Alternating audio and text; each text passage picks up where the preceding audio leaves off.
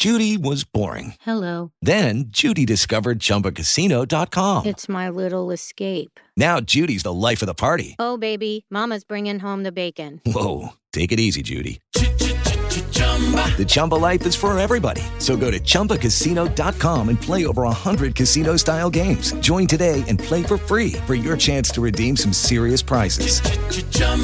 ChumbaCasino.com. No purchase necessary. Void where prohibited by law. 18 plus terms and conditions apply. See website for details. Blog Talk Radio.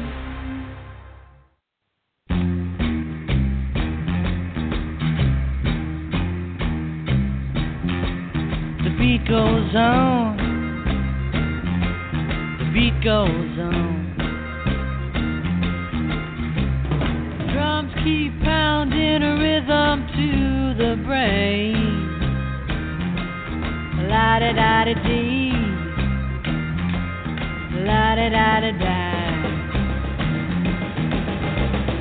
Charleston was once the rage, History has turned a page, The miniskirt's the current thing,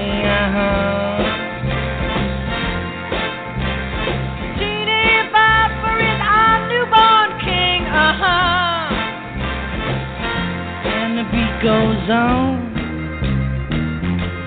the beat goes on. The drums keep pounding a rhythm to the brain. La-da-da-da-dee, la-da-da-da-da. The grocery store's a supermarket.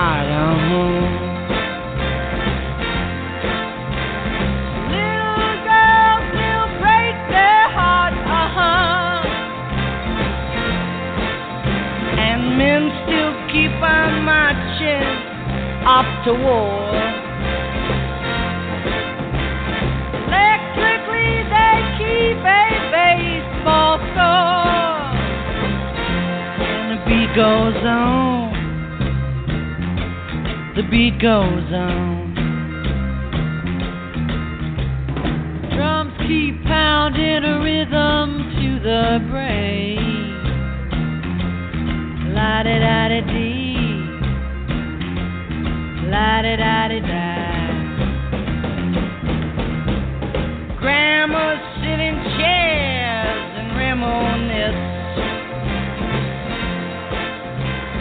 Boys keep chasing girls to get a kiss. The cars keep going faster all the time.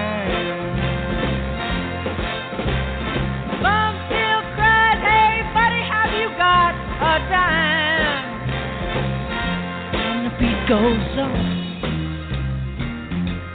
the beat goes on. Drums keep pounding a rhythm to the brain. La-da-da-da-dee,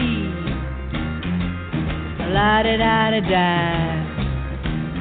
And the beat goes on. Yes, the beat goes on. And the beat goes on. And the beat goes on. Goes on, and the beat goes on. Well, good afternoon, everybody. It is a little after 5 on a Wednesday afternoon, Pacific time, of course. And my name is Joe Grumbine, and I'd like to welcome you all and invite you all to share with me a thing that we call a cup of Joe. This is a brew that we all bring a little something to. It's almost like the old stone soup idea, except for with thoughts, ideas, passion, and drive. Hopefully some inspiration, some upliftingness, and if anything, a voice for people who wouldn't otherwise have one. We've got an amazing show today. Once again, I don't know, I keep saying that, but it keeps getting more amazing and more amazing. Today we've got two special guests and a number of updates. We've got Deedee Kirkwood going to be joining us from Ventura County. And Deedee's a longtime friend, kindred spirit, a member of the Human Solution, an incredible advocate and activist, as well as a champion of the prisoners who are locked up for cannabis, especially those serving life. And she's going to talk about her mission. We're going to probe a little bit into her past, her racy, sordid past. And we're going to get into what it's like to be Deedee Kirkwood and how she's able to make a difference in the world. We also have John Turmel rejoining us. John came on last week and plowed through, I think about 30 years worth of activities, actions, exploits, and it was really just a fast clip of facts and figures going along. So I invited John back this week so we can discuss a little bit of that and hopefully once again be an inspiration to somebody who might be affected by some of the issues in Canada that John is championing. He's making changes through the court system right now and teaching people how to do it through his website. We're going to get into that. We also have Glenn Keeling, who's got an update in a case and in Ohio, and we also have a case in Michigan, and we've got a lot of cases going on right now. This week in the news, I saw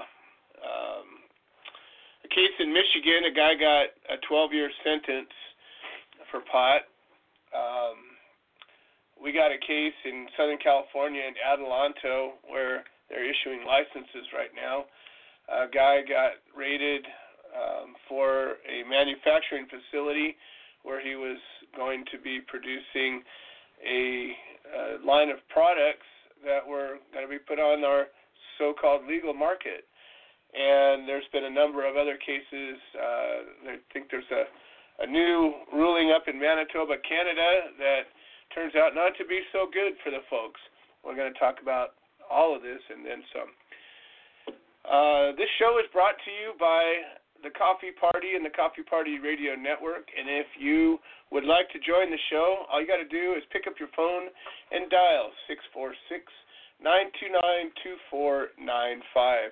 The show is also being podcast on Blog Talk Radio, and there's a link all over Facebook on that.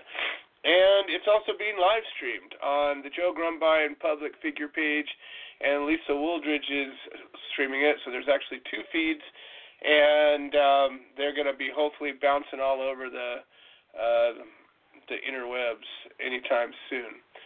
So we're going to start off with Deedee Kirkwood, and then we'll get over to John Turmel, and we're going to get on to some of these updates and have a rich show. I've got quite a bit to talk about outside of this, so in between guests and whatnot, I will have a moment or two to talk about some of these other things that I think are important.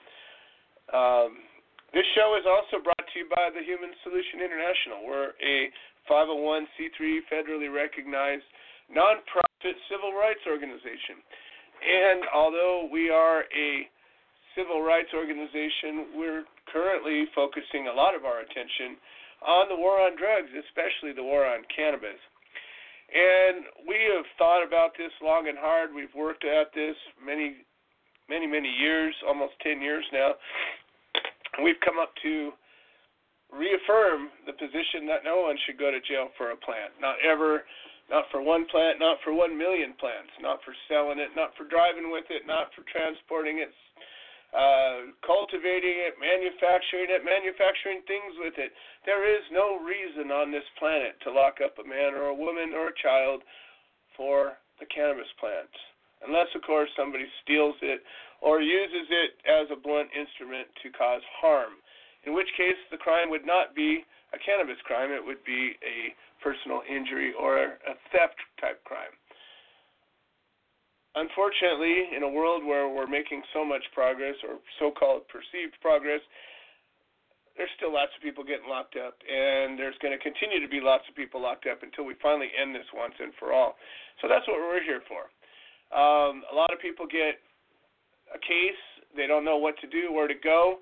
A lot of people jump up on Facebook and start posting things, and they learn a bit and a piece from the Human Solution or other organizations that do similar work by supporting defendants, by educating people, and standing up for their rights, once in a while leaving a little fundraising.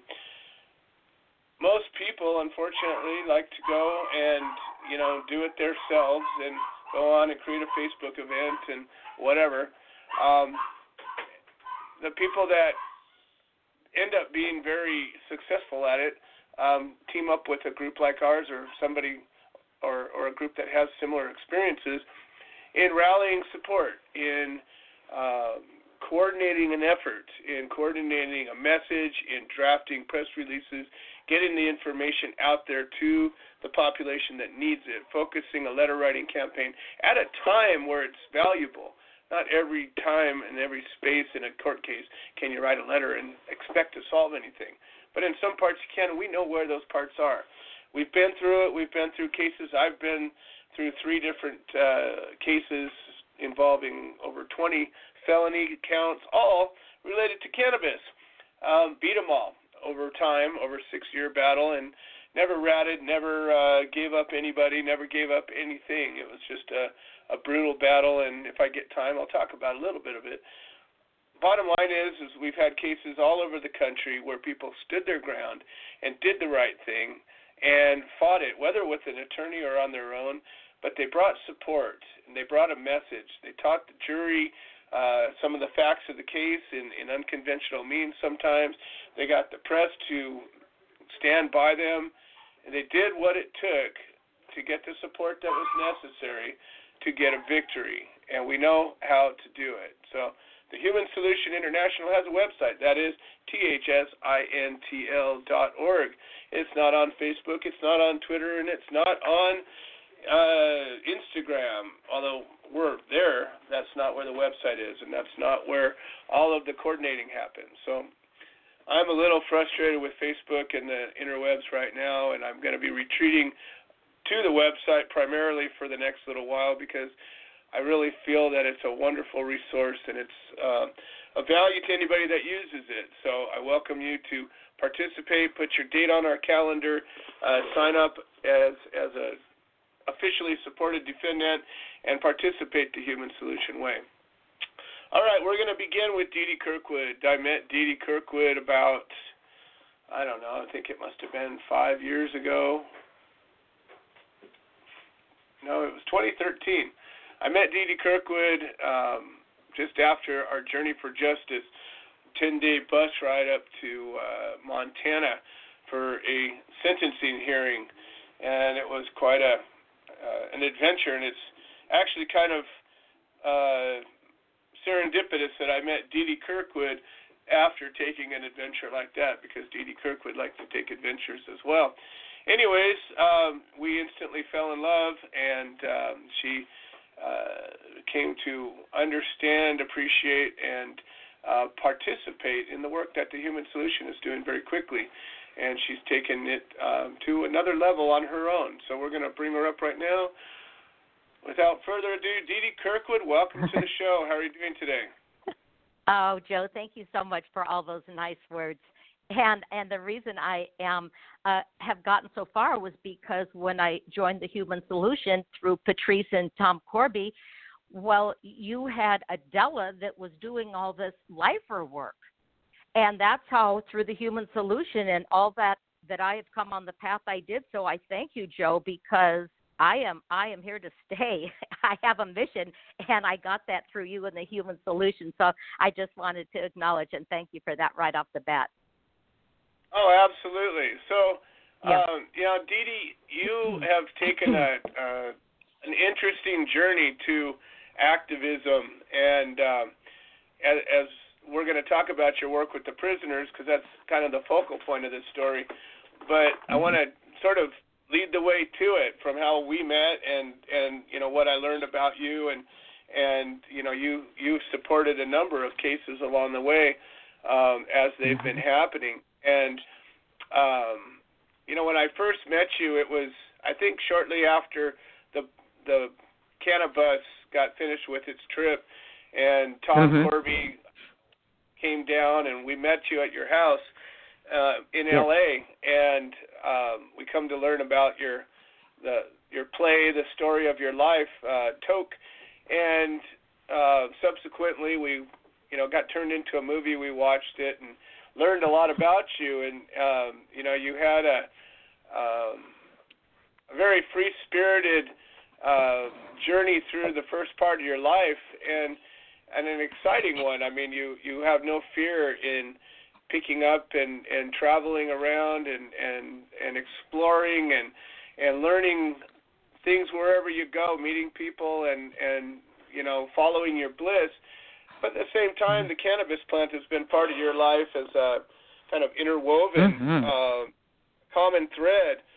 And at the end of your story, of your your movie and your play, you discovered that in the experience of legalization and medical laws being passed, there's still a big battle, and there's still a lot of people suffering from it. And at the end of your story, you sort of made a commitment that this was the beginning of your journey. Exactly. And shortly after we met and you became a member of the Human Solution, there were a number of cases, both state and federal, that whenever they were out in your neck of the woods, or hell, sometimes you came out to our neck of the woods, you would come out there in court support.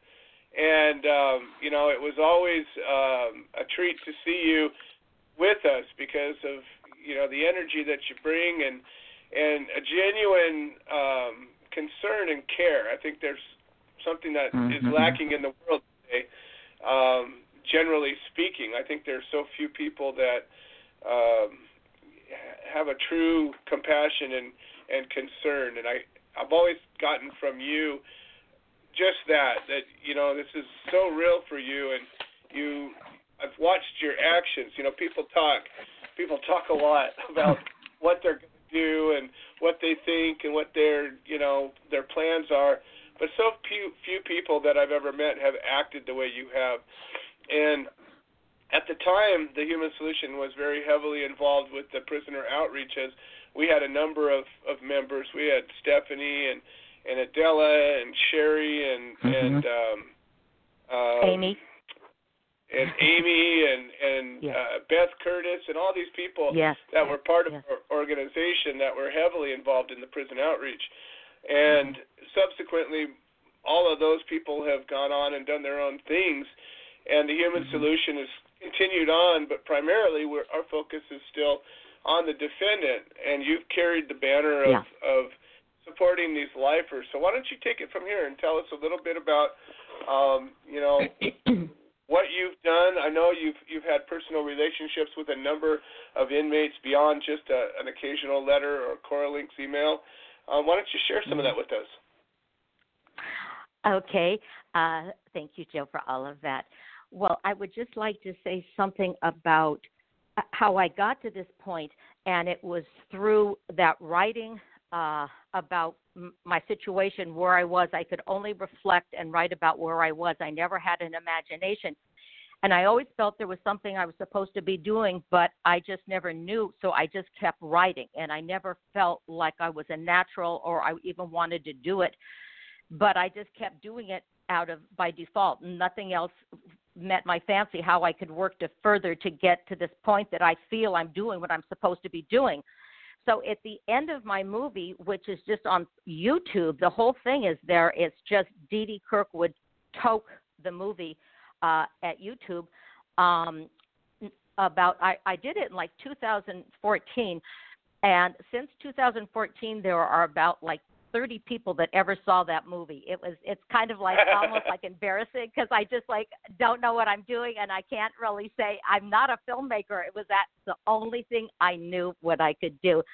And now all of a sudden, because of a little bit of attention I'm trying to get for the lifers, all of a sudden I have 200 people that saw that movie, and I'm going, oh my God, that somebody gives a shit is really for me a surprise, because I've been doing this so long and nobody has ever looked in my direction for anything. And now I want to get out as far as I can because I want to represent these lifers. And so everything I am doing now is just because I've connected with a group of people who I feel like need me. They can use me. I'm not just like doing it for no reason, because I feel by shining a light on them any way I can, that some shit's going to happen or something's going to happen when enough people believe and know that there are human beings for the rest of their life and will die in prison for a miracle plant. People seriously don't believe me. So I have to just do anything. Deedee, why don't you go back to that for a second? Because I think still people don't understand. And sometimes it's frustrating because I feel like I'm a decent communicator more often than not, but people still don't get it so many times, so many ways. And why don't you just explain what you just said again, that there are actually people in prison today for life for pot? How does that happen?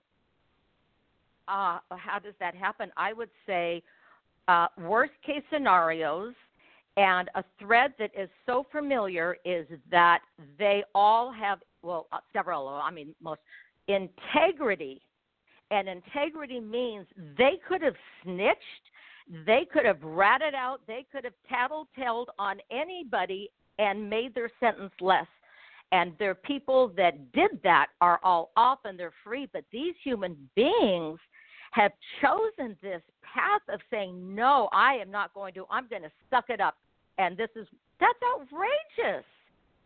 That's unbelievable. So I honor these lifers because I wouldn't even want to think, I hope I never am in that situation, because that is like way, way out there that they can do that. And so I just really get spiritually so connected, and I'm enriched by the human beings they are. And in particular, Michael Pelletier, who has life without parole, and he has been in a wheelchair since the age of 11, and they all have their own stories, which you can look up on 420 POW. Adela has everybody's stories. But anyway, he will die in prison for a plant. And I talked to him. He's just this man of integrity that I'm talking about, and he doesn't complain. So what I am doing with Michael is I'm just doing everything in my power, anything I can come up with. I know nothing about legal. I just do a lot of praying with him. And so now I'm helping to find a lawyer, and Mindy's going to help me put up a site for him. And then he's got some paintings that are going to be underway, and we're going to make an eBay site and try and sell them on eBay. So it's just kind of like, instead of doing toke, it's like the whole project is just whatever I can create, however far-fetched, to shine a light on the situation that exists, and nobody believes. They're like the secret of the Department of Justice. People just don't even believe it because they can walk out of prison and they can have a joint, and they are inside until they die. That's outrageous. I have to do whatever I can. And so the other thing that I did, because yes, go on. Yes. No, I was going to say that to me is the critical point here. And I wish I could get more people to get that one little kernel there. I need to do whatever I can. Now that's a powerful statement, and I imagine, Deedee, there's probably a dozen people that I know of, maybe 25 or maybe 50 that even get that and are willing to do, and half of those people are here with us watching this show right now or listening to it. I think that hopefully, and one of the reasons I wanted you to come and tell your story is, if one more person gets it, everybody listens to a different voice, or, my voice reaches a certain group of people. Your voice will reach some people, mine won't. Well, John's is going to reach yet another voice, and that's why we have this sort of open forum. But I just really, I want to really just shine the light on the fact that one person doing everything they can can lead to another person doing everything they can. And I firmly know, I don't believe this, I know this, that when enough of us start doing everything we can, we're going to start getting what we want. And, these people not being locked up anymore will be one of those things that we want. So I'm sorry to cut you off. I just needed to throw that in. I think it's important. No.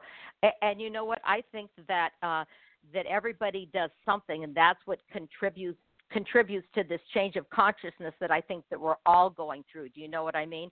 I just happen to be older. I'll be turning 70 next year, and I'm at a point in my life when I can put all 100%. My kids are grown, all this stuff. You know what I mean? I've downsized, and here I am. So the timing is right. I could not have done this 1 second before now. So everybody kind of has their own path, but I feel we are a family, and we're all in this together. So no matter how much we give, or you know what I mean, it's all heading in the same direction of getting these lifers free and ending prohibition. So, yeah, I hear you. Hey, Deedee, guess who's on the phone right now? Craig Guess Cecil? Yes. You have a prepaid call. You will not be charged for this call. This call is from Craig Cecil. an inmate at a federal prison. This call is being recorded and is subject to monitoring. Hang up to decline the call or to accept. Craig Cecil, how are you doing today? I'm doing well, Joe. I'm doing well, and I'm doing the best I can here in Turmel, Indiana. Well, guess who's here with me today? Oh, boy. I don't know where to start getting this. Well, let's start with Deedee Kirkwood. Wow, that would have been my guess, and I hear there was just a very complimentary breakup done about Deedee. Yeah, she deserves every bit of it. Deedee, I'm going to put you straight over with Craig, and you guys can talk for a second. Oh, my gosh, Craig. I'm so nervous. I start sweating when I think where you are right now, but good to hear your voice. Thank you so much for those kind words, Craig, very much. Oh, thank you. You're the activist amongst activists. It's wonderful that you've, from day one since I've been involved with Joe and his group and with all the people you put right there, and you're one of the people that have just hung on the tightest and get along with everybody, and so many things just come forward, just like the marijuana fairy. I can't thank you enough. Oh my gosh. Well, I will do everything in my power and never give up until you are free. I will tell you that. Yes, I am committed and devoted and dedicated because I can't bear that you're inside. So you got a team working for you to get you out, that's for sure. So, Craig, thank you. What's been going on this week in lovely Indiana? Well, it's been fairly quiet here at the prison, which is good news. Weather has gotten colder, and people are getting jammed together. But so far, things tend to be fairly mild around here. There was a big hullabaloo here this morning because this is the complex with the USP, which is a high custody, the medium custody, we're sitting right now in the prison camp. Well, it turns out an officer at the camp got arrested for arranging for inmates to meet up with their significant other at a hotel room down the street. No way. So it was a big federal arrest and a big to-do here this morning. So wow, that's our bit of excitement for the week. That's crazy. So are they the food provision still moving forward? You're still okay with that? Yes. The food, it seems to be improving. There's more and more people becoming involved when they see activity here. And as you know, the person came from Washington, D.C. to help straighten things up. Now, he's on vacation this week, and everybody is noticing that. But he's definitely made some significant improvements here. I mean, and I think it's because they got the outside pressure that Washington, D.C. sent somebody here to make a difference, and he's definitely made a difference. Thank you. Well, I this time of year especially, to think that rations were cut, and in a prison, one of the only things that they ever do to make things a little nicer around the holidays is to actually have a decent meal now and again. And when I heard that they were taking that away, and stripping it down to very little, it was, just brutal. It's hard to believe, that you're there to begin with, but to think that, even the most basic meal wasn't available, it was just unacceptable. And the sad part is, it's the only reason they do that is that there was nobody looking over the shoulder. There's nobody to watch them. And you and the people that have acted along with you showed them that it wasn't completely true, that they're, outside people weren't aware of what they were doing, and, you made outside people aware, they made contact, and that made all the difference. It made all the difference when these people knew they couldn't hide behind the fence and, do what they wanted to. Unfortunately, they do, so often. Well, it's one of these things. It's a crazy world right now. We got California's on fire again. We got all the mayhem and shenanigans of Donald Trump. We got issues in Canada. They just clarified a law that takes away rights that they just gave their citizens, in the name of legalization, and now they make new crimes out of what would have been not a problem previous. We got a guy in Michigan that just got a 12-year sentence on a state case, where they have a medical law. It's just topsy-turvy. But at the same time, I feel like we're still slowly progressing towards this thing that's going to ultimately be liberty, and a world where people don't get locked up for this plant anymore. That's true, because, even as you say, in the states where, the state has shown overwhelmingly, such as California, that they, want marijuana and recreational marijuana available, there's still people being prosecuted by the law enforcement all over. But I did hear there was good news from Los Angeles today. I did see that in the news today. What did you see? I really haven't been watching the news today. Pardon? I said, what did you see? I haven't been. All they're running over here is the fires. I didn't hear anything. Oh, well, maybe we even get more marijuana news here, considering Indiana is one of the hardest states on marijuana.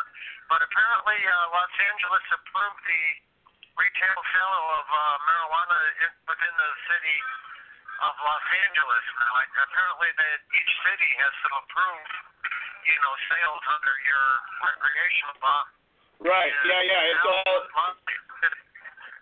Los Angeles is the largest city in the country now to have recreational marijuana. Right. Yep. No, it's absolutely true. And in fact, shortly after we passed our medical law in 1996, Los Angeles came aboard early on and licensed dispensaries, and there's been what they call pre-ICO dispensaries out since very early after we passed our law. So in one level, you would say, LA is a very progressive, forward-thinking city. But on the other hand, there's been so many cases, they pick and choose when they decide to go after somebody. Unfortunately, many times it's politically and personally motivated. That's true. Unfortunately, I see them still here coming in the door, and, I read these marijuana cases, and, it still makes me shake my head. Why are they still arresting people when, overall the American people have spoken? Well, and it's not only that. It's a double-edged sword. Why the American people have already spoken, at the same time, violent crimes still exist. How the hell do you put resources towards a nonviolent, non-victimless crime when there's still violence out there, and that should be stopped? I mean, there's no priorities in these cases. It's all about the money. It's all about the funding. It's all about the government, federal grants, and all the low-hanging fruit of asset forfeiture. And the lobbies that are pushing for enforcement to continue. The prison guards lobby, the pharmaceutical companies lobby, hell, even the oil companies don't want this to move forward because they're all threatened by it. That's like here I look around here, and I know the last 2 years violent crime across the country was up 11% 2 years in a row. And here I look at the cases coming into the prison here. One of my buddies, his Chevy dealership got into trouble. He wrote a bunch of checks and they bounced, and here he is in federal prison for that. Yet, the violent crime in his town, that there isn't even money for investigators. Nothing bigger.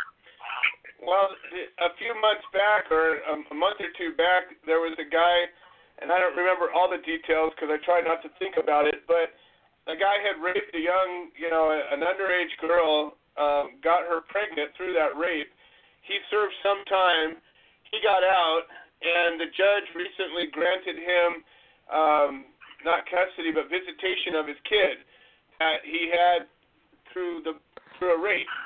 And now this girl, who is the mother of this kid, not only has to still live with it, but now she has to deal with the guy who's no longer in prison after committing, and he had kidnapped her and held her hostage for days. This is a brutal, violent, heinous crime, and he only served a few years. It's pathetic. And another case I just read about yesterday, as a matter of fact, was about a Congressman Jefferson from Louisiana. He was convicted of taking bribes to vote a certain way. He took a $100,000 bribe, and I think he made all the front page news. And then the FBI went and found the bribe money in his freezer. Oh yeah, the cold cash, and he just slipped out of that. That didn't even come back. He's not going to do any time over that, I don't think. Yes. Well, he got sentenced to 10 years or a little bit over 10 years in prison, and just in the last week, the prosecutor and his lawyer made an agreement that they'll just terminate his sentence for 5 years and let him go. Exactly. For no reason at all. But here's a connected politician who betrayed everybody in the United States by voting the way he was made, and yet they decided, This call is from a federal prison. That he should be shown mercy. Well, and it just goes to show you, Deedee and I were talking about the cases we've watched, and it's our system is not a justice system; it's a legal system. And unfortunately, in so many cases, it's not what you did, it's who you know. And, the people that get prosecuted the most difficult are the ones that can't fight back. They're the ones that are not connected, the ones that can't afford an attorney, don't have any strings to pull, and the ones that do find their way to slip through the cracks more often than not. Every once in a while they hang somebody, I think, just to keep us from rioting. But 9 out of 10 of them, if you're connected, you're not going to serve justice. You're not going to have a sentence commensurate with your crime. And you look at how many of these people, so many cases every single day, another case that is showing an abuse of power, whether it's violating a woman or taking advantage of bribes or whatever. People use their power corruptly, which, there's some saying about that, but the truth is the truth. And you would think that the crime would be more severe. It's supposed to be, if you abuse a position of power to commit a crime. But these are the people that walk the fastest and slip through the cracks the most. And I agree. Here, what is the average American afraid of? That some of their neighbors might be smoking marijuana, or that there's a rise of crime in their neighborhoods. And violent crime is not getting the attention. Over half of the people here in the federal prison system are drug offenders. So that means their victims, or who they call victims, are the people who voluntarily took the marijuana or whatever else they were peddling, and because they wanted it. In other words, in a violent crime, it's hard to say that the victim of a violent crime wanted to be victimized.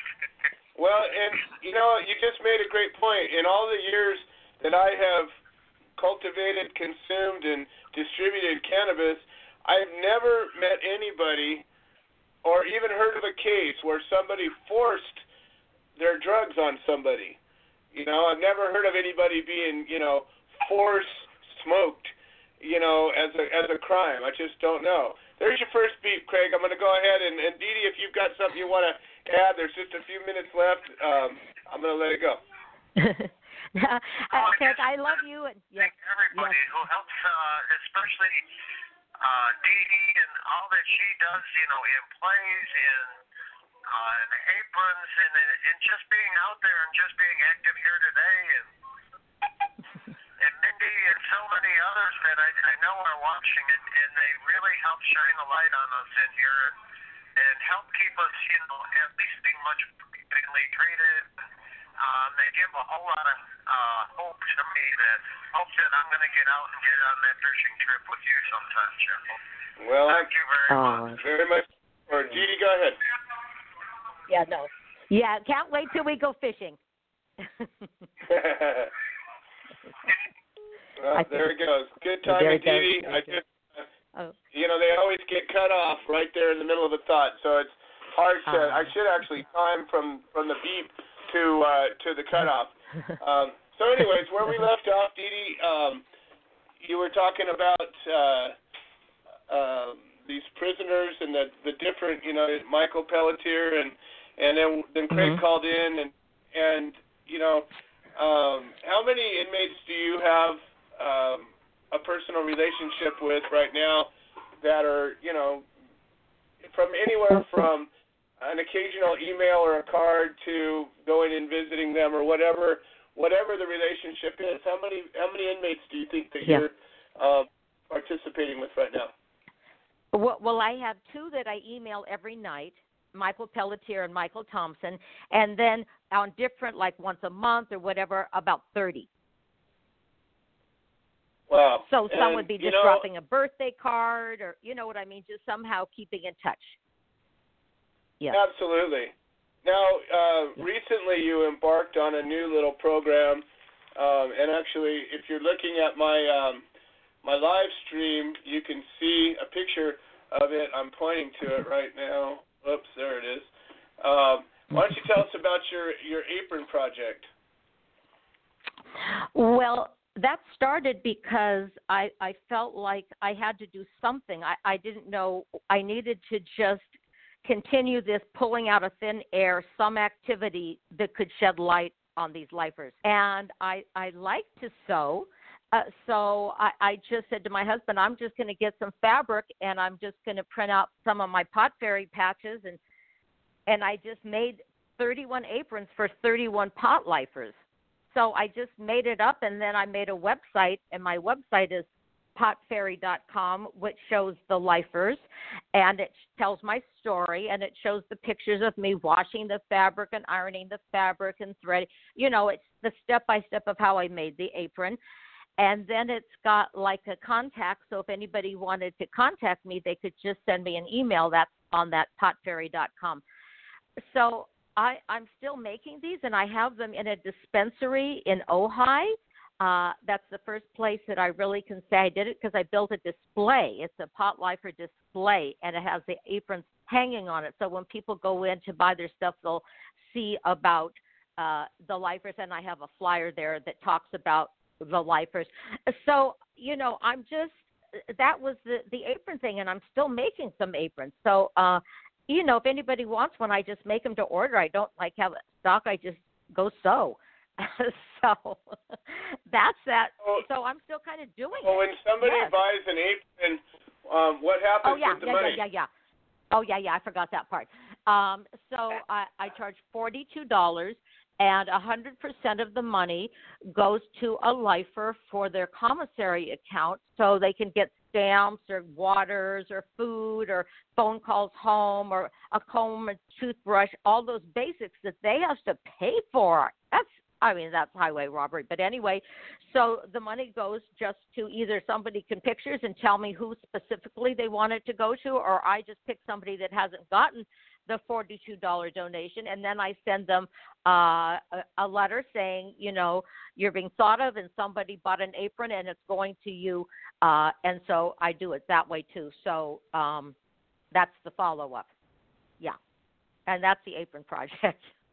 How many of these aprons have you sold so far? I probably sold like about 30, but to be very honest, I had to give a couple of them away, so I can't say all 30 went to prisoners, so that's why I'm feeling guilty, and I'm making some more now. It's time to give more to the prisoners. Anyway. Well, let me ask you, Deedee, I get people all the time that connect with me, and they say, you know, I want to help. I want to do something. And, you know, frankly, I go through inspired moments and frustrated moments. I'm going through sort of a frustrated moment right now because people tend to not, you know, keep their word about things. But for people that want to help and they don't know what to do, what would you tell them as far as how to, you know, send a little postcard or some simple way that somebody can help without it being a big old inconvenience or having to go and do, you know, hours or weeks or months worth of work? What would you say to these people? I would say, just like you said, Joe, just write a postcard or a card. And it seems like it's awkward, but my first thing was like, hello, my name is, I live in, you know, wherever, Los Angeles, and just tell a little bit. So it's a little bit weird, or you don't even need to say that much. You can just say thinking of you from the outside world. Or so I would say just an outreach isn't a postcard or a letter. That's simple. And you know, I really use Adela's POW 420, or is it 420 POW? I always get it mixed up. But there's a whole list of the lifers with their addresses and everything. So, you know, it can be an independent project. Just pick one. It's so random. It's like a cold call because it means so much to them. They are in for life. You know, to know that somebody hasn't forgotten them, I think that's the least amount of time and means the most, is to be thought of, that thoughtfulness. I couldn't agree with you more. I don't know how many of these inmates, especially some of the ones that have, you know, since been released, even the ones that weren't in for life, one of the things that they always said was, you know, when we finally connected with them, that was the first time. Remember, Irma Allred came on the show a couple of months back, and she said, you know, when we reached out to her, she hadn't talked to anybody in years, and she was just stuck there. And, you know, and a number of them have had the same experience where they were sitting in there for many years, kind of sequestered away from everybody, and then all of a sudden somebody broke through the veil and said hi, and what a difference that can make. Well, I think it's amazing work you're doing, and I always want to share your work. Now, here's another little point, and I just think it's a really important one. You're doing, you know, in Craig's words, you're an activist among activists. You're an advocate among advocates. What do you feel your qualifications are that makes you such an incredible helper of others? Well, thank you. I am very sensitive to the suffering of others. I was kind of born with an internal spiritual drive, and everything I do is kind of like it comes from the heart. So to be doing what I'm doing now... You don't have to go to training for this. You don't have to join a sorority just have to. No. And I don't even know their cases, Joe. You know, people like say, well, what happened and what did they do and how much marijuana did they have and what was. I'm like, well, I don't even know, because to me, it doesn't even matter. It doesn't matter. Right. I don't even know, and I don't even understand those law words. So I have no qualifications, and I don't even know what I'm talking about. When they try, I think people don't believe me because I speak just like from the heart. I don't know like real world stuff about. But die in prison for a miracle plant, that's all I need to know. So that comes easy.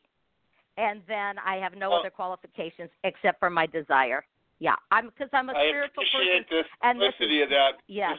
That was kind of my point, is that you don't have to do anything. All you have to do is just be a human being with a heart and a soul, and you need to care about something beyond your own basic personal needs. And the other side of it is, even if you are a selfish person or a business person who doesn't care, what if it happens to you? And who's going to help you? Exactly. And I think that I think it's a kind of a rough way to put it, but it's the truth. Yeah. Well, Deedee, you inspire me every single day, and every time I see somebody willing to go outside of their comfort zone and do something beyond the normal posting a like on Facebook, it just warms my heart, and I just think it's important to have you as part of this show, as you are a part of the Human Solution, and you are a part of the solution. Yes, I am. Ending prohibition, and we just need enough people care long enough to make that happen. Anything else you want to say? People is my family. Once again, why don't you give the website address once again on how somebody can get a hold of you and order one of those amazing aprons? Okay. Potfairy.com. Potfairy.com. That's a simple enough way. Well, Deedee, thank you so much for joining us. It's always a treat, and I can't wait to see you again soon. Okay. Love you, Joe. Love everybody. Thank you so much. Okay.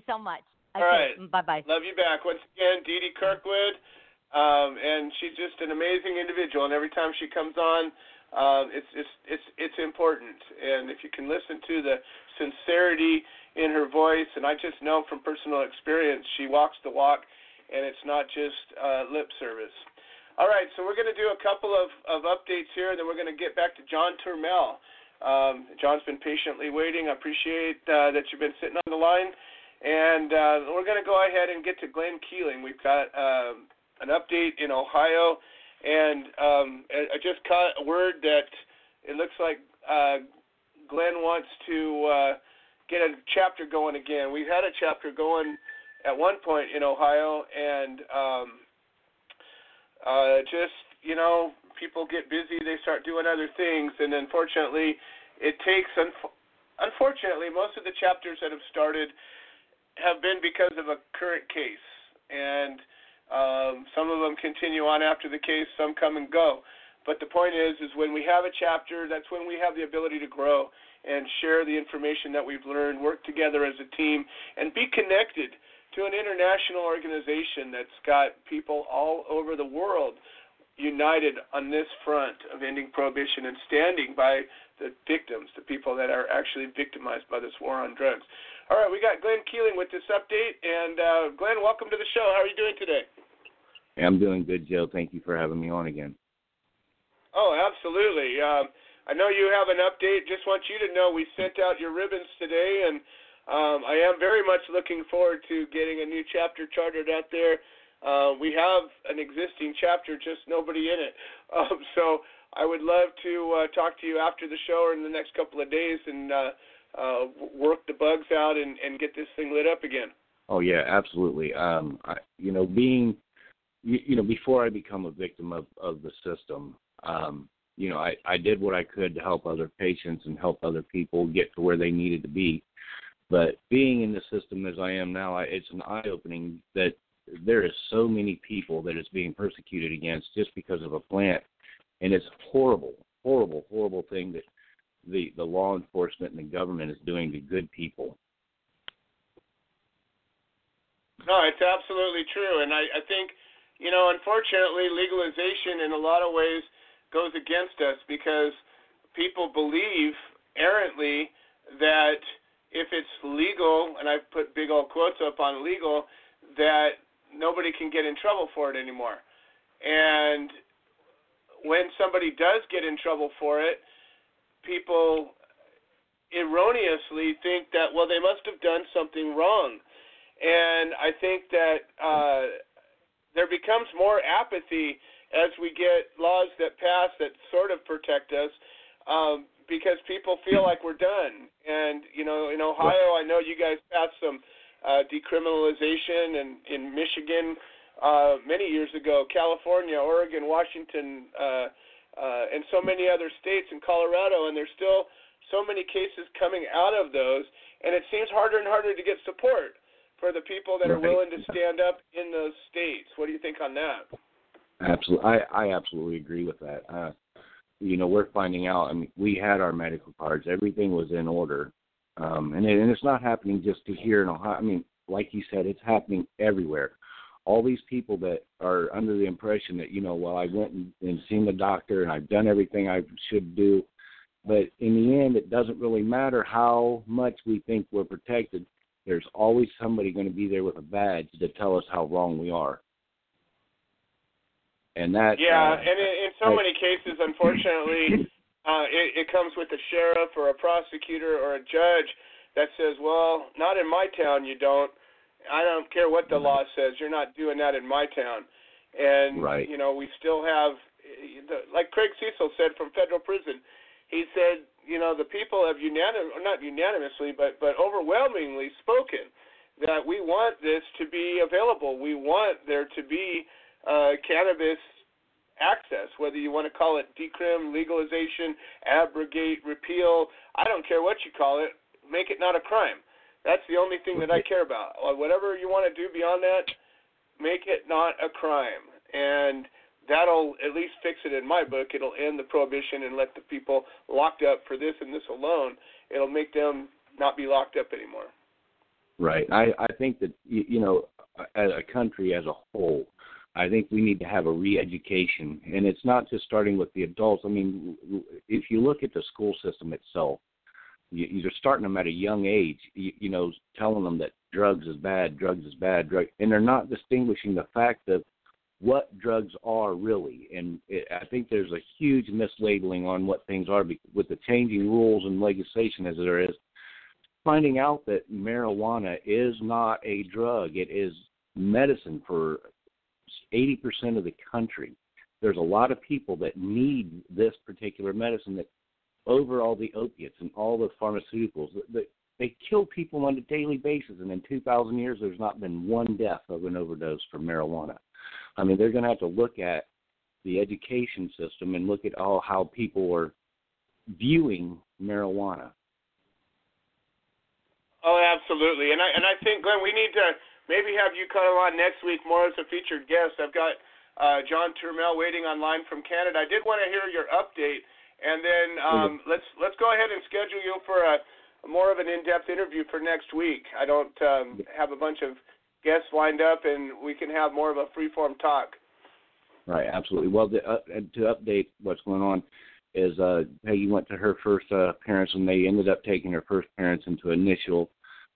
She pled not guilty to it, and talking with her attorney, because of the way they have labeled getting the search warrant, and my attorney kind of really agreed today the same thing, that because of the way they have it worded, that they're going to have to throw out the search warrant. So, of course, if the search warrant goes, then everything else is going to have to go out with it as well. Well, that's brilliant. That's one of the moves that, I think if more of us used, in my case, we tried that, but the judge was in cahoots with the other judge. But many times, if we can, they have two routes about it. You can quash the warrant, you can traverse the warrant. One is you render it void, or you go over the top of it and say it wasn't valid. There's two routes, and in many cases, like you said, if the warrant's no good, everything behind it's no good. They call it the fruit of the poison tree, and the whole case is gone. So I certainly hope that prevails, and the fact that they're not holding her on bond is a good indicator. Usually they dig deep when they can, and they get us as hard as they can when they can, and when they can't, they usually throw us against the wall and see if we stick. But if we squirm our way through it, we can wriggle free a lot of times. Right, absolutely. I'm glad that this is going the way that it's going, and they did not arrest her. They dropped her. They gave her with looking at all the charges and everything, somebody normally does not walk away from this with an OR bond, and she was able to go with an OR bond yesterday. Yeah, like I was saying, that tells me they don't have a case. Well, Glenn, you and I talk tomorrow. I'm going to be on the road for a good part of tomorrow, so let's plan on talking, and I can walk you through what it's going to take to get a chapter going. It's a real simple situation, especially since you're going through a case. We'll make it easy, and we're just trying to get the flag hurled up there that there's an outpost, and you'll likely find that there are other people within 50 to 100 miles of you that are going through the same thing, and that's a big part of what the Human Solution is about. Is we're a self-help resource. We bring people together, we share what we've learned, and we teach you how to use the tools we've already got for the last 10, 15 years of battling these cases. So, all right, Glenn, let's plan on talking tomorrow, and we'll have you on as a featured guest next week. And I've got one more quick update from Jennifer Wynn, and then we're going to go right to John Turmel, and he's going to get the lion's share of the rest of the show. Jennifer Wynn's got an update. She's been a friend of the show for, almost 2 years now, and she's out there championing the rights of children and parents to be together and not to be torn apart, especially as a result of this plant, but for any number of ridiculous reasons. The child support or child safety DCFS and DCS and DFS and all these other acronyms that are supposed to be to protect children. Turns out they have another agenda, and Jennifer has exposed many cases where it's a money-making scheme, and there's people that benefit financially from fostering kids and getting kids to be in foster care and ultimately to get adopted. There's so much money to be made at it, and it's an easy target for most people who don't know how to fight back. And the family law courts aren't like regular courts. You don't get a jury trial. You don't get the same rights as you do when you're charged with a regular crime. So, Jennifer, you've got an update that's outside of this. This is a refugee case. Why don't you welcome to the show? Thank you. I do. And in Kansas, we are still back in the 1950s with the draconian laws and the refusal to recognize cannabis as a, life-saving plant.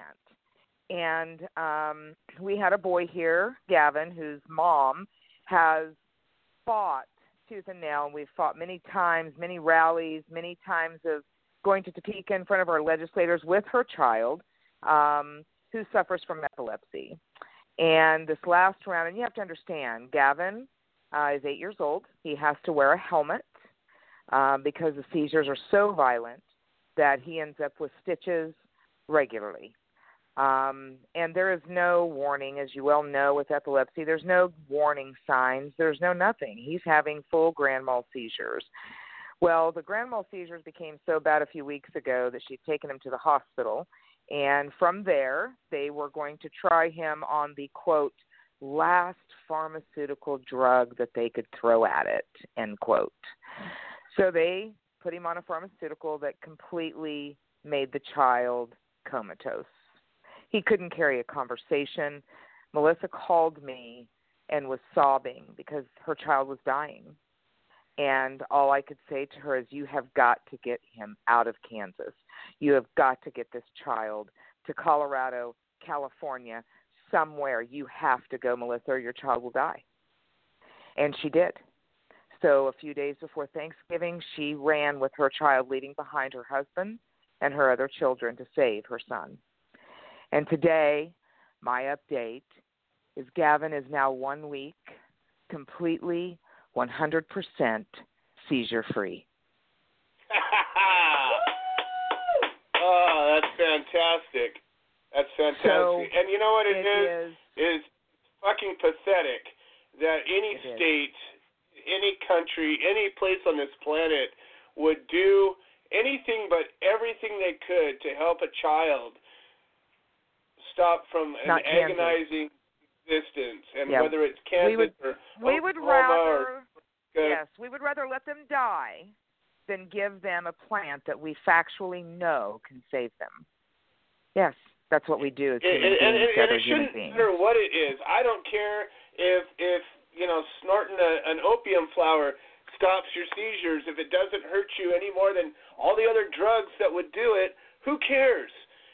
Correct. Why not have child's best interest in mind? Why not just care about the child?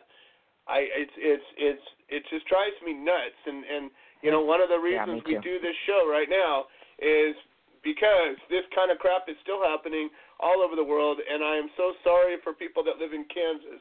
I wish it wasn't that way. But legislators are going to be sorry that they ever voted down the last bill that we tried to pass, because we will demand this session that our lawmakers actually follow the will of their constituents.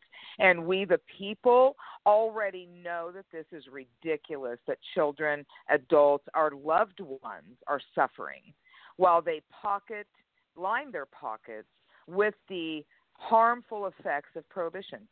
It's disgusting, and it's not excused. In my term, it is not acceptable. It's unacceptable. It is not acceptable. I can't hardly contain it. So I laugh, but it's not funny. It is absolutely unacceptable, and it's not even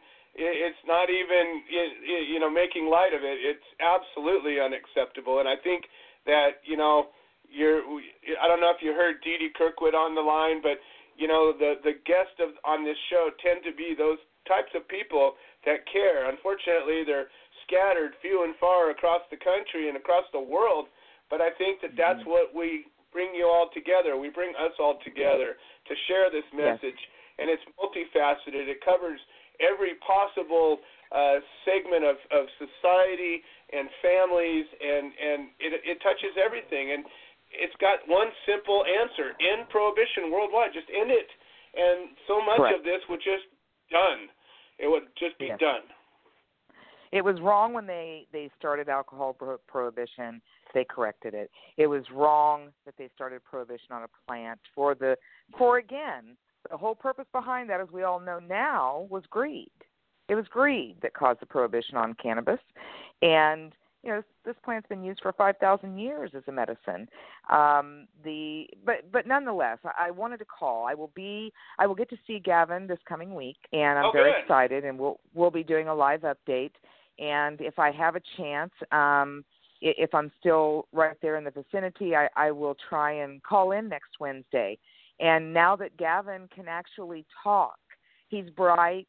He's so clear. I mean, if you look at the pictures of before and now, it is disgusting what we're doing, and it makes me very angry. And my term is not acceptable.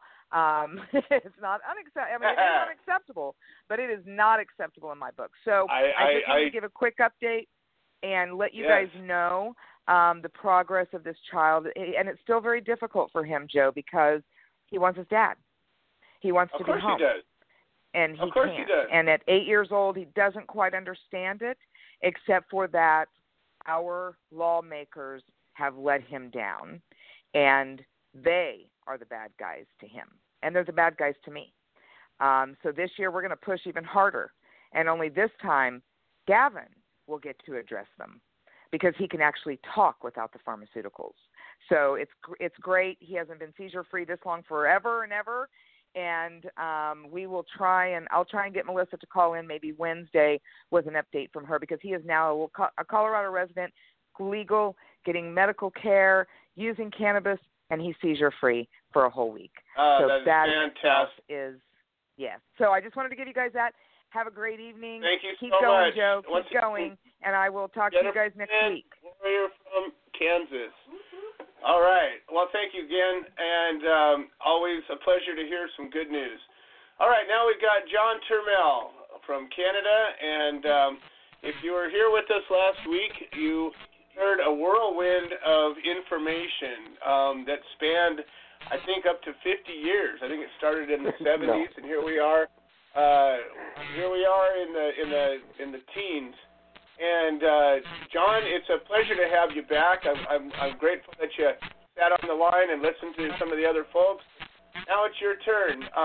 First of all, if anybody wants to talk to John, all you have to do is pick up your phone and dial 646-929-2495.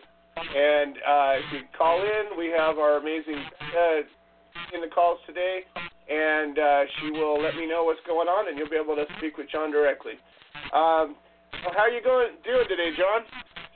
Well, good. We got a few more people who filed statement of claims against being having their MedPot grow permits delayed for months and months and months. And so if you want to recap on that situation, back in July, a guy, Wayland O'Reilly, after 16 weeks waiting for a permit to grow outdoors, here we are now in July. He still doesn't have a permit to grow outdoors. If he plants in July, how much is he going to get? But anyway, he files a statement. How long is your season out there? It's not like it is down in Southern California. That's right. So the season's almost over. So first thing the Crown does is ask for 2 weeks more to answer, and the court goes okay. And then then the judge dismisses his motion because she said he asked for twice as many plants as what he would get when he gets his exemption because his grow season's almost over. And the court ruled you should have filed to amend your exemption. Remember, he didn't have it yet, okay? So anyway, he eventually did get properly, but that was the first one. September 18th, Dominic Gravel, after waiting for, I think 8 weeks or 9 weeks, on May 25th to August, 3 months, 12 weeks, he filed a statement of claim, and then he got one 10 days later. Don't forget, this is only like 12 weeks, 13 weeks instead of the normal 30. 30 ain't normal. That's our record. Then Colleen Harris and Jeff Harris filed. Colleen waited 28 weeks, and then she filed. And then she got it the next day because they'd sent it out 3 days earlier. Then Scott McCammon filed. He's another guy who wanted to renew, and his renew wasn't happening, and it was going to expire on the 19th. So he filed a statement of claim, filed a motion, and the judge dismissed it, and his exemption expired. And he was supposed to destroy all this stuff. And I think he broke the law and didn't. And then he got his exemption. And then the next one in September, Denise Baudouin, and hers was expiring on the 28th of September. This is my brother's girlfriend, his wife. So she filed a motion, a statement of claim, and a motion to be heard on the 27th, the day before. And they issued it 3 days later. 1 day later, on the 22nd.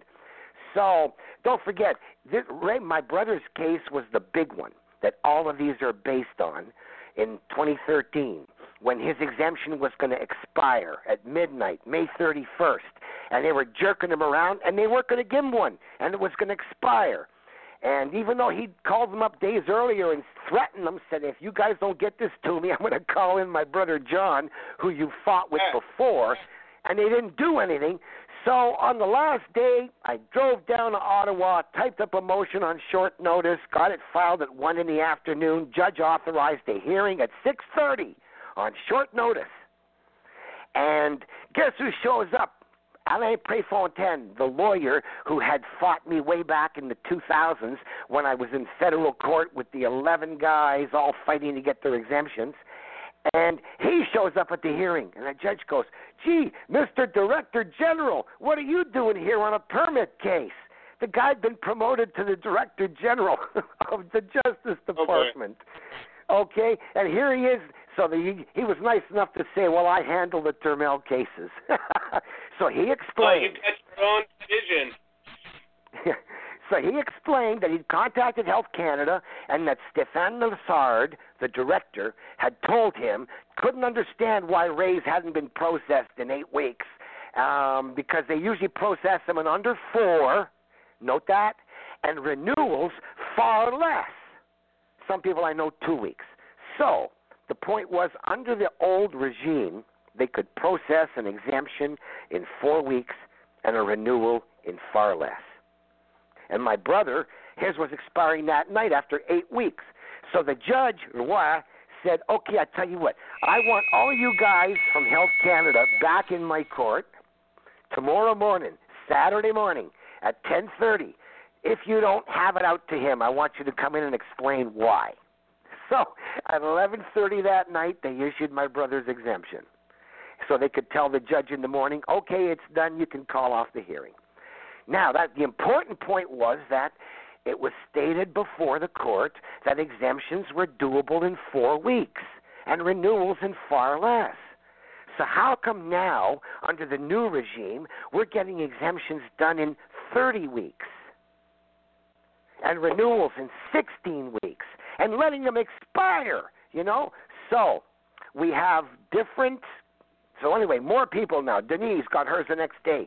On the 28th, Ray Ferrier, after 5 weeks, said, that's enough. 4 used to do it. I'm filing statement of claim. 5 weeks later, he got it. He didn't even file a motion. He just filed a statement of claim. So he got his after 10, while all these other people are still waiting after 5 months. Maybe filing a statement of claim gets their attention.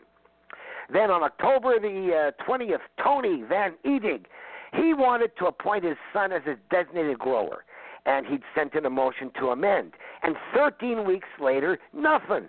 So I wrote up a kit for people who want to, complain about the delays in amendments, and he filed it, and then they issued it within a week. So that's another one he didn't have to go. Oh, and he did file a motion to be heard in front of a judge, and that's why they hustled their buns to get it to him so they could call off the hearing. So when you file a statement of claim, they might bump you up the list. But when you file a motion that says, I'm going to see a judge in 4 days, then they really move. So then finally, on October 31st, Art Jakes, they delayed his by rejecting his, saying it wasn't an original. Maybe you should try sending it in blue. Now, it was an original. And you can easily tell if it's an original just by turning it around, getting a pencil, and scratching the back of the page, and you can see the indentation of originals, right? You ever done that? Yeah. Absolutely. Okay, well, that's how they could have figured out it's an original. So it was an original. They rejected the original because it was in black ink, and they couldn't figure it was original. So he's running around getting it all done in blue ink again, but in the meantime, he filed a statement of claim saying, why'd you guys reject my originals? I got these the originals. You can see they're originals. So they're going to have to answer that now. And but, of course, he filed a motion for he wanted to amend his as well, wanted to move his grow. So he filed a motion as well. So now they're jumping around, and they find out, oh, you sent your blue application in? Great. Don't worry. We'll have it fixed before your hearing next week. And they did in 2 days. Okay? They can move that fast when they got a motion staring their faces. And his beef about their rejecting an original goes on because under the security clearances section of the ACMPR, it advises applicants to use black ink. But now they're jerking my guy around because he didn't use blue ink. It doesn't say anywhere to use blue ink else. So that's just a really sleazy way. And I wonder if there's more people who've had their originals rejected. Okay? I'd like to hear about that. And on November 18th, the best one, Stephen McIntosh, filed April 21st. 30 weeks later, he files a statement of claim on November the 7th, and 10 days later they issue it. He's our longest guy.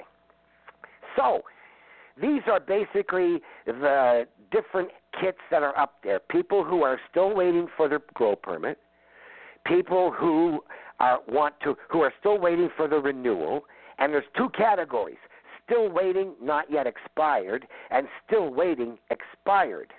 And finally, the last guy, still waiting for their amendments.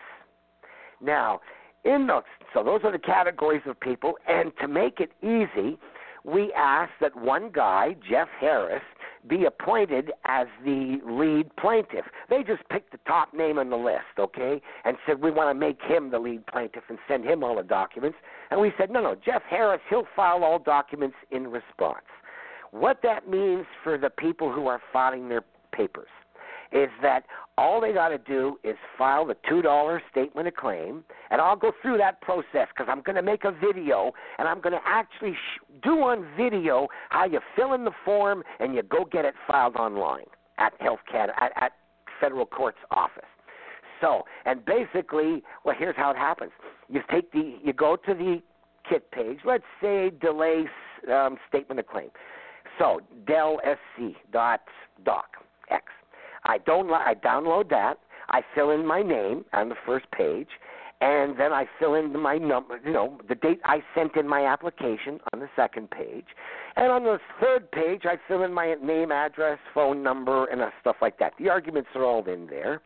And then I insert my signature, a JPEG. I signed a JPEG, and I use the Paint program to save a copy of my signature. So I insert my signature into the document, and now that all the blanks are filled out and the signature is there, I now save it as a PDF. Boom. Now I got this document, delsc.pdf, and I'm ready to go. So I now go to the court file, the court site. If you go to my instruction pages, there's a link to go right to the court site to open up your thing. When you click there, you got to click English, okay. Then you click Initiate a New Proceeding, and then you have to select what court. Well, you pick federal court or federal court of appeal or tax court or military court. We want federal court. Then you have to choose the proceeding subject, and you choose against the Crown. And then the proceeding nature, and you choose others, Crown versus Queen actions. So then you click Simplify to Ordinary Action. You click Ordinary because it's an ordinary action. And then you click Next. So that page is done. That's the information of what kind of case it is. Number 2, there's the page that says Add Party. So you click first one. It says what role? Well, you choose plaintiff. And then you have to type, is it individual or what? Individual. And then you put in your first name, your last name, and you click Save. Now you're back to Add Party again because you want to add the defendant. You were the plaintiff. And you click Other for defendants, and then you put in Her Majesty the Queen. Then you save that. So now you don't have to add any more people. You click Next. Now you're in a document page. All right, you're going to add a document. Click Add Document. So you now pick Statement of Claim, Section 48, and then you click English, and then you click a browser to go find your file, delsc.pdf. You click on it, it gets uploaded, and then there's no instructions, and then you simply click under your name as the filing party, and then click Save. And then with everything right, you click Next. Now you have to put in the party's filing information. You got to put in your name, your address, your phone number, email, all that kind of stuff. Anything with a red star takes a few minutes. And then you choose a registry office nearest you. There's a drop-down menu. And then you simply click Next. If you're satisfied, you click Submit. So that's it. I've done this. I can probably go run through the procedure in 5-6 minutes, okay? Because I've done it before several times. I mean, I do it for other people. They just email me their JPEG, and I can be their paralegal who goes and creates their document and gets it filed. Then they get a call the next day by the registry, and they want the $2. How are you going to pay it? Well, you give them a credit card, and they'll ding it $2. Then they're going to mail you a copy of your statement of claim with a nice gold star on it, and they will serve the Crown. So you don't have to do anything more than the online click, submit your statement of claim with all the right information, and then they do everything else. Now, one other thing, there's another document there. This is a document that says I'm appointing Jeff Harris as the lead plaintiff so I don't have to file anything. And that, you print that PDF out, and then you sign it and you fax it to the court. So those two things you do, and for a total cost of $2, you now have your beef on the record. Now, if you are in danger of expiring, or you need to get this amendment so you can move because your lease starts next month, whatever. If you need to move, or if you really need it bad, you got cancer and you're still waiting for it after 5 months, on the instruction pages at the bottom are kits to create a motion for interim relief to allow you to start whatever you're asking for right away from a judge. Bam. So, once you file that motion, that takes an affidavit where you swear you have to commission it in front of a commissioner. A federal court clerk at the registry will do it for free. Otherwise, a lawyer or anybody, court clerk or whatever. And you have to create your affidavit with your notice of motion asking for the interim relief and a short argument I've written there about why you want it. And then once you now have to go serve the Crown Attorney in the registry town, okay, you have to bring them a copy of it. And then you bring a copy to the court. So the best thing to do is, if you're going to go to one of the big registries in your town, Edmonton, say, is that you get your copy, you shoot down there, it's all filled out, ready to go. The clerk commissions your oath, and now you got a copy with the stamp and sworn affidavit. Now you go make 3-4 more copies at the copy shop. Bring one to the Crown Attorney. They stamp the back saying received. Bring that copy with 2 more back to the clerk. File it, and you're in with your motion for a hearing next week. 3 clear days between. So that basically it gets real action. So far, we haven't had a hearing. I think 3 or 4 people have filed motions, and only one guy, McCammon, where it was dismissed and they let him expire. But everybody else got their permits before, and they could call off the hearings, which is what the Justice Ministry wants to do. So once you file your statement of claim, now the Justice Ministry is on Health Canada's back, saying we got to get this done in the next 4 days, or you've got to explain it to a judge. So that's basically some of the few successes.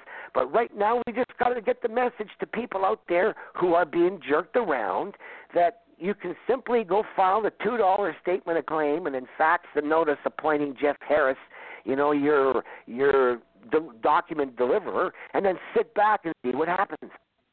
But if you're someone who needs an interim permit, well, then you can do both things right away.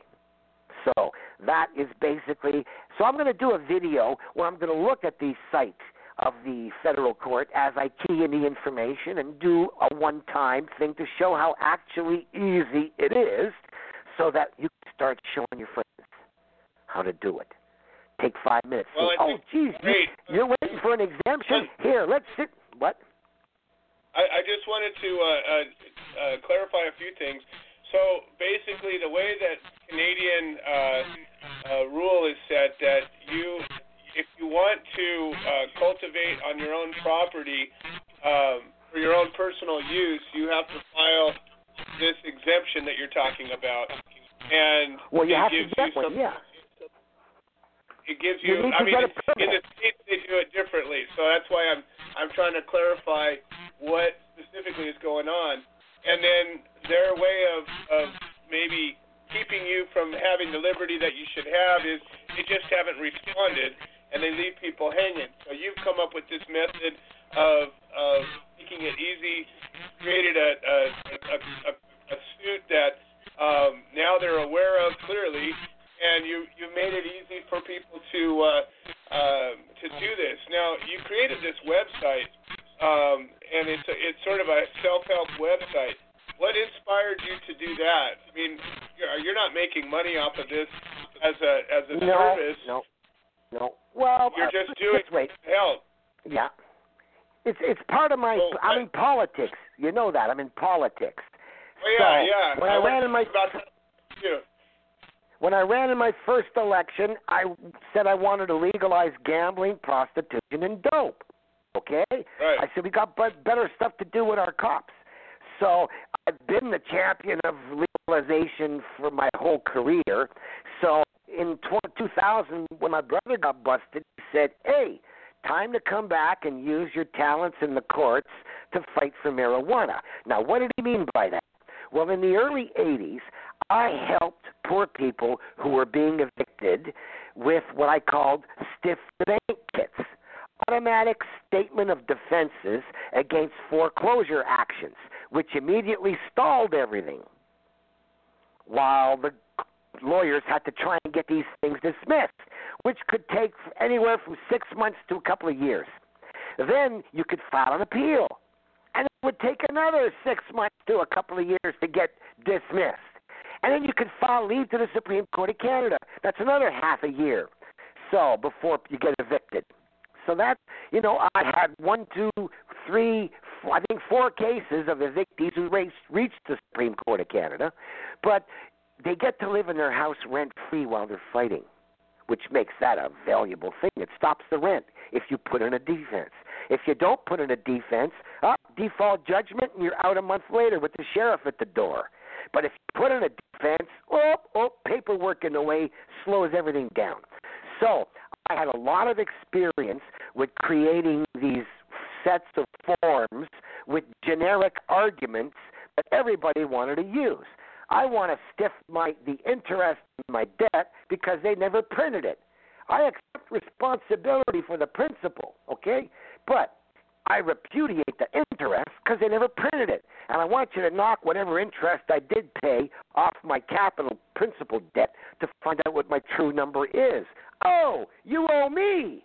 So anyway, that was where the kits came from, through fighting the banks with foreclosure kits. So here we now start with the, against Health Canada, and, took kits because we're using all these different people fighting for their exemptions, and it was always the same thing. The pharmacists overruling the doctors, saying they weren't satisfied with why the doctors wanted to do this. What right do Health Canada's pharmacists have to check up on the doctors? And how would the doctors call themselves professionals? It's like an engineer being questioned by the stock boy about why he wants 4x4s. You know what I mean? It's the doctor being questioned by Health Canada pharmacists. What's going on here? So that's how the kits came about. So back in 2013 was the real big chance for marijuana when Justice Manson cut off 18,000 patient growers in one shot. Now, nobody heard about it because they were too busy celebrating the 18,000 who didn't get cut off. Survivors. That made the news. But the fact that 18,000 lost their permits because the judge said, this is a story of Allard. They're having the Allard hearing to see whether or not to extend people's exemptions. Well, Robert Roy's exemption was expiring on the day of the hearing, March 18. So, on March 18, Judge Manson reserves his decision, comes back 3 days later and says, okay, exemptions are extended for everybody who's still alive. But if you expired 3 days ago, you're cut off. Got it? That didn't make the news. That didn't make the news. Half a year's worth of people got cut off in one shot.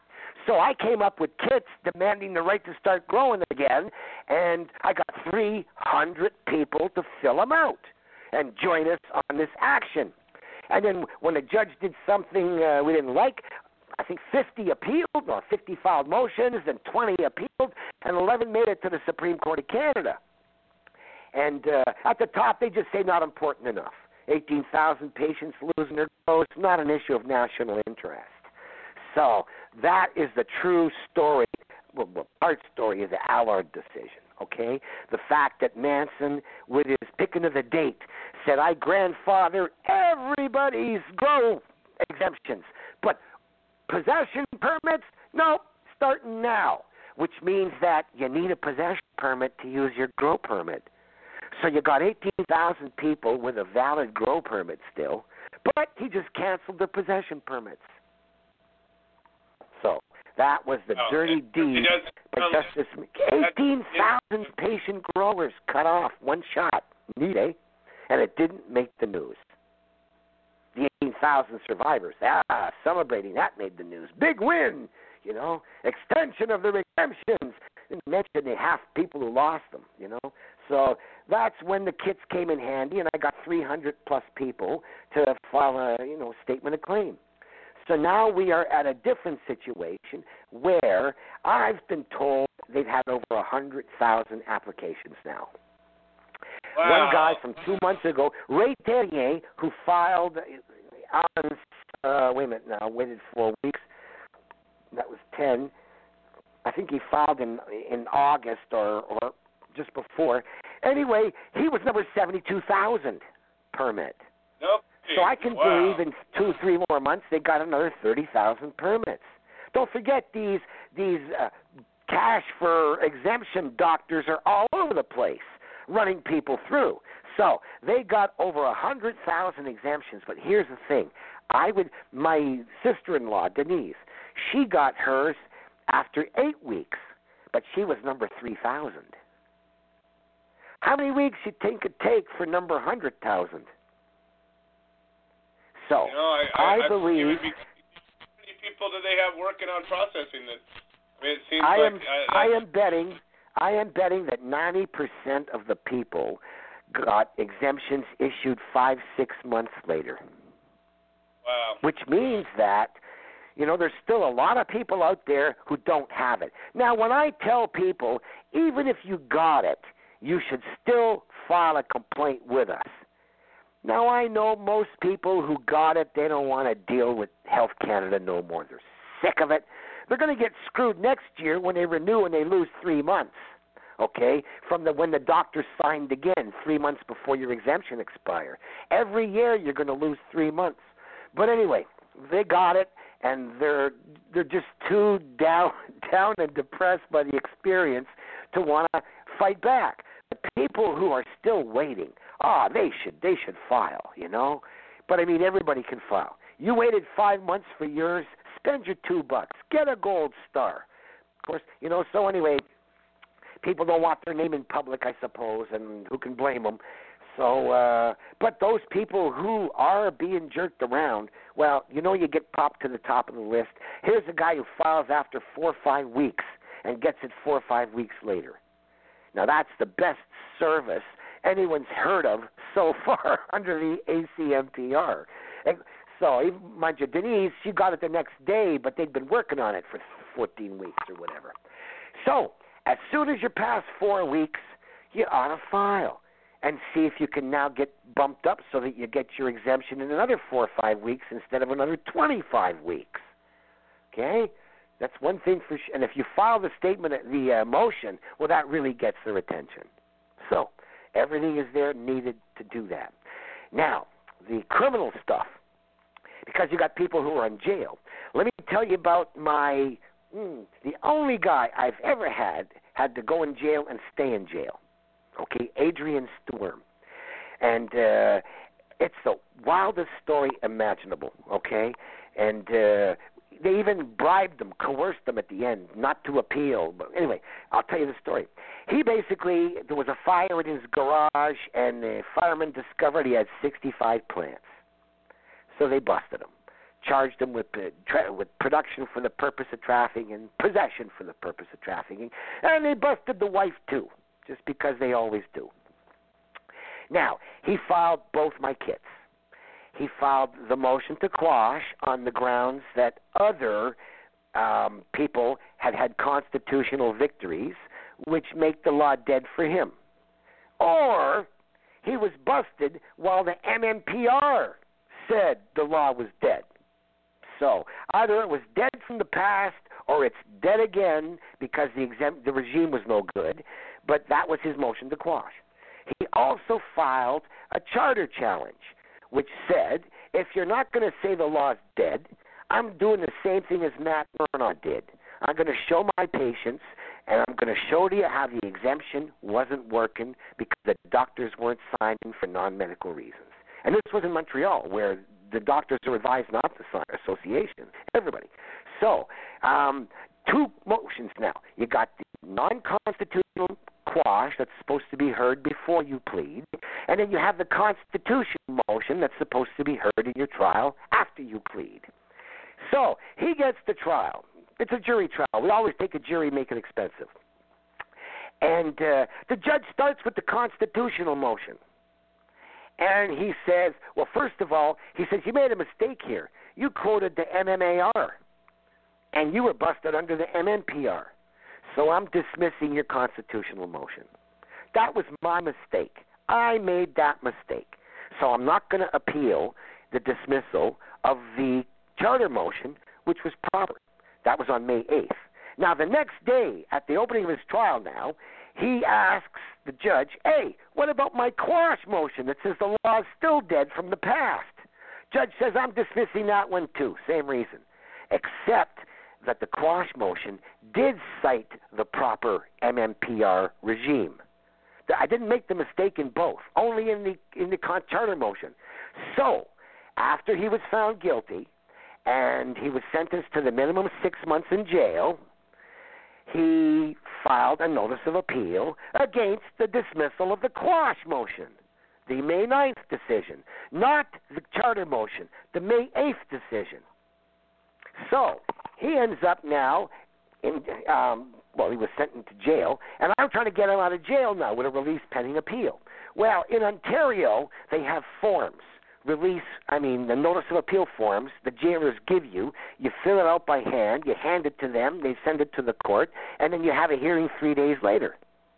I've popped myself, I popped another guy out of Ottawa, and Neil, and I popped another guy out of the Don jail in Toronto on those kind of applications that you could do themselves. But in Quebec, they don't have notice of appeal kits, the notice of appeal forms. So I didn't know this. So I had to get a notice of appeal to his wife. She had to bring it into him at the jail. He had to wait for a commissioner of oaths. Then he had to get it signed. Then he had to get it back out to the wife. Then she had to bring it into the courtroom. And then at the courthouse, the clerks are telling her, we can't have a hearing because you need the transcripts. Now, in my notice of motion, I always put a blurb. Call it the self-defender blurb. It says, I'm asking for this and for any other order to fix any other little defect or typo or flaw or color or anything, or to dispense with a transcript. I put that right in the motion, to dispense with the transcript. So they call up the wife and say, well, we can't give him his hearing, because we don't have the transcripts. So I call up the court clerk and I said, hey, I asked for the judge to dispense with the transcripts. So if you're now insisting that he come up with the transcripts, I need a copy of the order of a judge stating he's dismissing the motion to dispense with the transcripts. And the clerk said, well, why do you say the judge has to sign an order? And I said, well, want me to write a letter? He said, sure. So I sent him a fax, and I basically told him, we asked, I put it right in there, dispense with the transcripts. The only person who can say yes or no is a judge. That's why if you're going to stick with this, I need an order of a judge. Otherwise, I ask for reconsideration. And boom, the lady gets a call at 5 that night, and she says, okay, we booked your husband for his hearing on Wednesday. And then he got released pending appeal by the judge.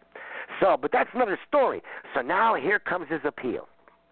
The Crown make a motion to throw out his appeal as frivolous because it was based on the MMAR.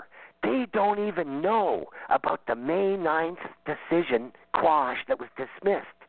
They think we're appealing the charter, that where we made the mistake on the MMAR. So I write an explanation for where the clerk made a mistake on this in letting the Crown try to throw this case out. And he walks in the day of his hearing, says, I've got an explanation for the documentation here.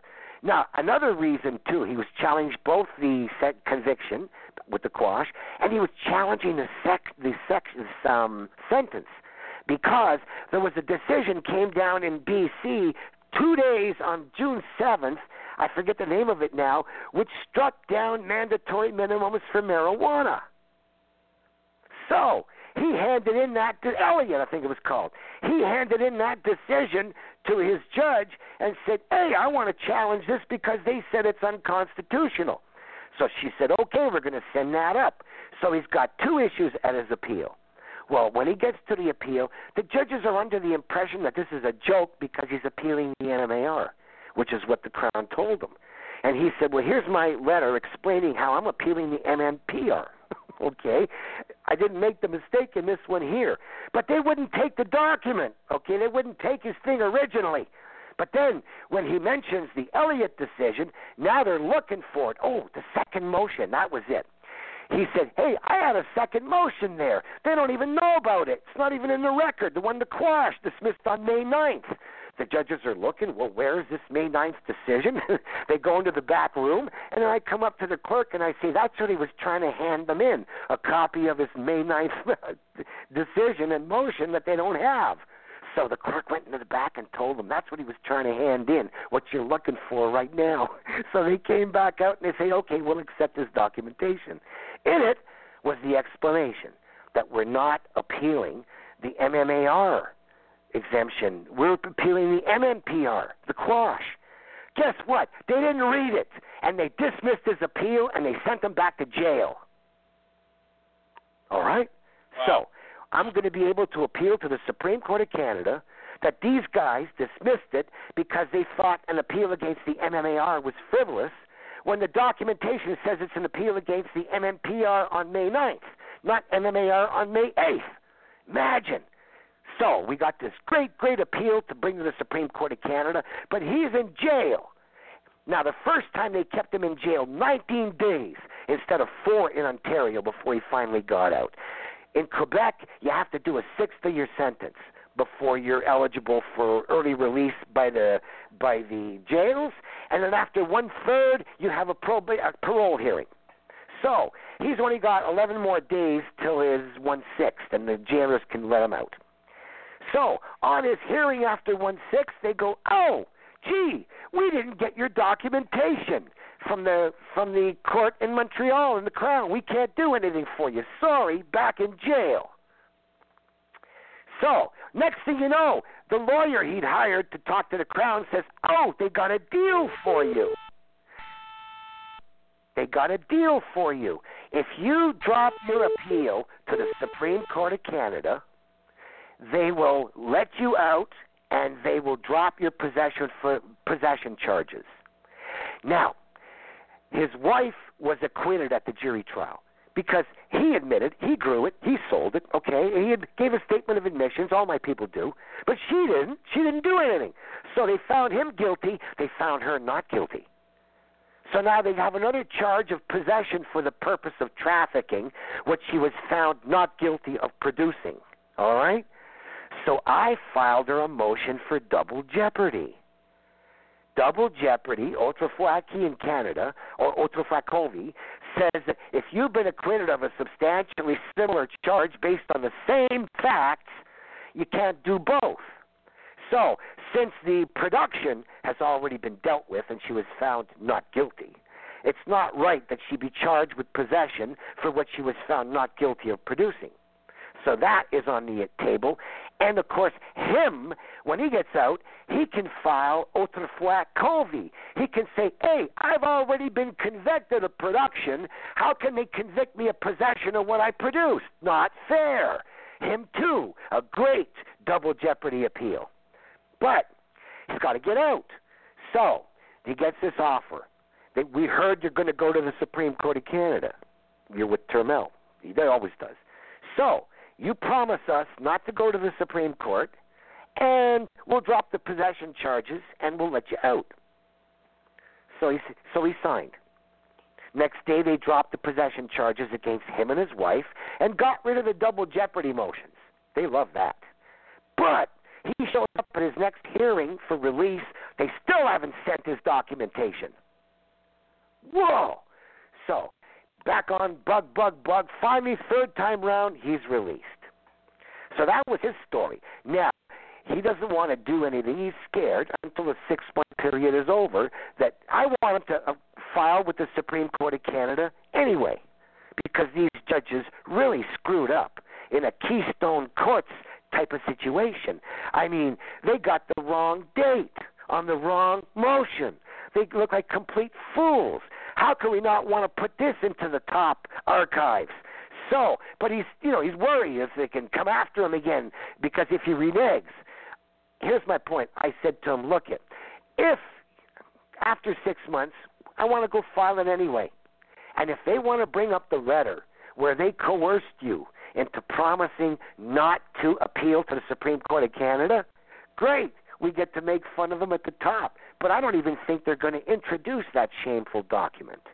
So, in March, when his 6-month danger is over, I want him to apply for leave to appeal and for an extension of time, and explain he needs the leave to appeal because these dirty shitbags kept him in court an extra 3 weeks by not sending in the documentation and keeping their end of the bargain, and since he didn't trust them, he waited till the 6 months is over, and that's why he's fighting right now.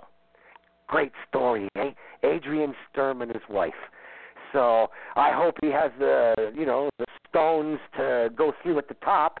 Most people, once they're out of it, they just want to forget about it and heal. So anyway, but what a great story, though, eh? It's hard to find people that are willing to stand and fight after their case is over. Yeah, well, they extorted him to drop his promise to drop his thing to the Supreme Court of Canada, but they got rid of the double jeopardy cases. They traded it to him. Oh, we'll drop these charges that you're going to win on if you do this. So, but with the wife's name stuck in there too, who can blame the guy for saying no? He's saying yes. But anyway, he still can simply go and renege because they reneged. That's what I'm going to tell him to do. But what a great story, eh? And imagine, these judges, we explained to them, there's 2 different motions here. And the one you can't find, here it is. And then they deliver a decision 15 minutes later without reading it? Oh, and they even quote the MMAR again in their decision. They quote the wrong regime. What a beautiful case at the top. So, anyway, I hope he does it. Well, I appreciate you checking in with us today, John. I've got NorCal report I still need to get to. I've got about 9 minutes to show, but I want to have you back on again. There's so much to talk about. I want to talk about your political career. I want to talk about you are one of the few guests I've had that I think I could probably do 5 or 6 or 7 shows and never even really make a dent in your story, but you demonstrate what one remarkable person can do, and I like to give you a voice and echo, amplify your reach a little, because the more people that can listen and learn that they can stand up and do this on their own, I think the better we all are, and the tyranny falls, and the power of the people rises up no matter who you are. Well, YouTube, MedPot, or ACNPR, MedPot Grow Permit Forms tomorrow. And I should have the video done by then. So if you go to YouTube and you look for ACNPR, probably MedPot Forms would be enough keywords to find the video, where basically I went over it quickly, orally, but if you want to see what it looks like, it'll be on video. Absolutely. And, John, we're connected on Facebook now, so if you want to send me a link, I will forward it around my channels as well. Okay, I'll do that. Beautiful. Well, thank you so much, and I will contact you in a couple of weeks, and we'll have you come back and talk about more of your exploits and some of the amazing progress you've made. Once again, folks, John Turmel, the engineer, the man who run for office more times than anybody else, and quite an amazing series of stories we have here. Okay, thanks a lot, Joe. All right, John, we'll talk soon. Thank you so much for being here. All right, folks, we got enough time for Tom Corby and the NorCal Report before we wrap things up. Tom Corby, you are live on the air. Welcome to the show.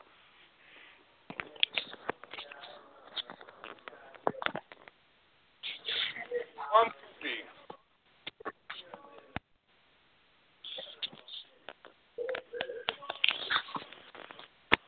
Where you at, Tom? I know you're here. Yes. Looking for the Joe. report. Am I? Joe. Get closer to the phone, Tom. On the air.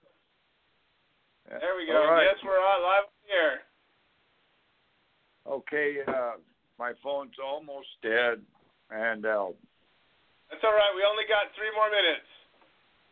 All right, listen, I'm Chase, and I'm here tonight with a band that's playing, and Doc Allen's here, and Steve Lycan actually hung out with Jack Hare, very close with Eddie Lepp, and Eddie was supposed to come today too. He would like to say a few words.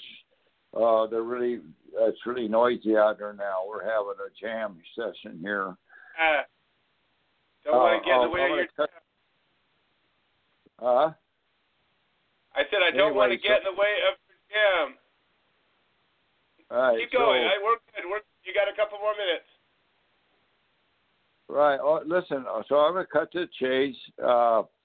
I want to thank you, Joe and Becca, always, and the Coffee Party Radio Show. And I have Eric Pierce coming up. It's on our Human Solution Calendar .org. He's coming up with the first trial Simon Conference at 8:30 a.m. this Friday a.m.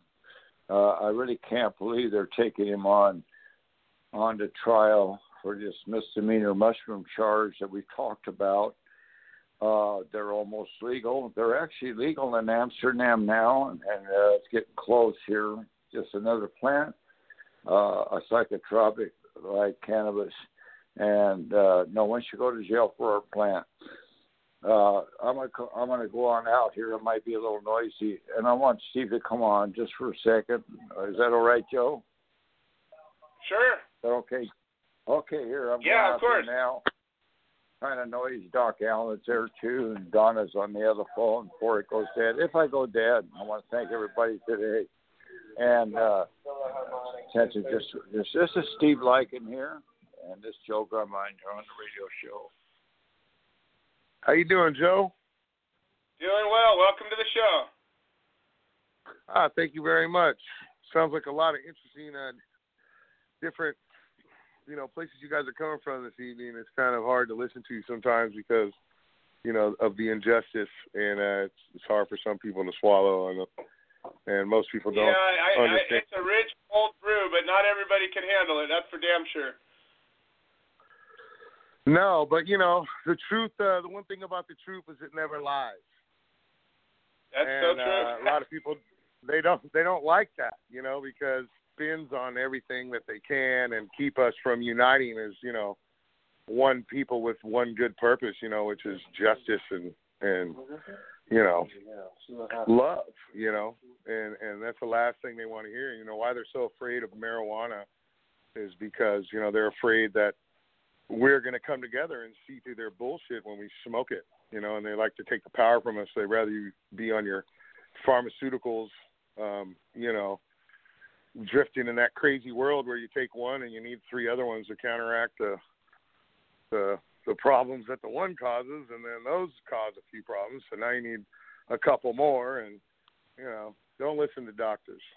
Smoke weed, eat good food, have good vibes, manifest beautiful things because your mind is more powerful than their bullshit. I couldn't agree more. Well, thank you very much, man. And I'm going to pass it back Thanks to for Tom. joining the show. All right. Tom, you got any last minute? We got just a couple seconds left here. Joe, I want to thank you. I'm also here with Dr. Allen tonight and Cheeto and Scott, our friends, and they actually were getting a band going, and they're awesome, and we're going to write a song on ending prohibition. That's our bottom line goal and vision. It's to end prohibition. Scott, do you have something you'd like to say? Oh, I was just talking about playing some more guitar music. All right, we're gonna get back to music, and we're gonna hear. All right, Tom. Well, I'm gonna let you get back to it. I want to thank everybody who has joined the show today. I want to thank the Coffee Party and the Coffee Party Radio Network for giving us a voice. I want to thank Becca Nichols for being the amazing screener that she is, and everybody who has listened, please share the link to this so that others can listen too. And we will speak. Hi, I'm Willie Nelson, and the Willie Nelson Teapot Party and I endorse the Human Solution, supporting cannabis prisoners because no one should go to jail for a plant.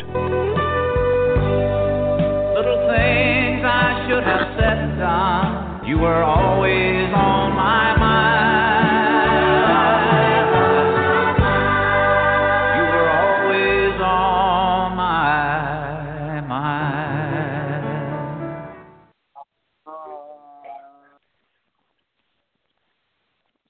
Hello, it is Ryan, and I was on a flight the other day playing one of my favorite social spin slot games on ChumbaCasino.com. I looked over at the person sitting next to me, and you know what they were doing? They were also playing Chumba Casino. Coincidence? I think not. Everybody's loving having fun with it. Chumba Casino is home to hundreds of casino-style games that you can play for free anytime, anywhere, even at 30,000 feet. So sign up now at ChumbaCasino.com to claim your free welcome bonus. That's ChumbaCasino.com and live the Chumba life. No purchase necessary. VGW. Void where prohibited by law. See terms and conditions. 18+.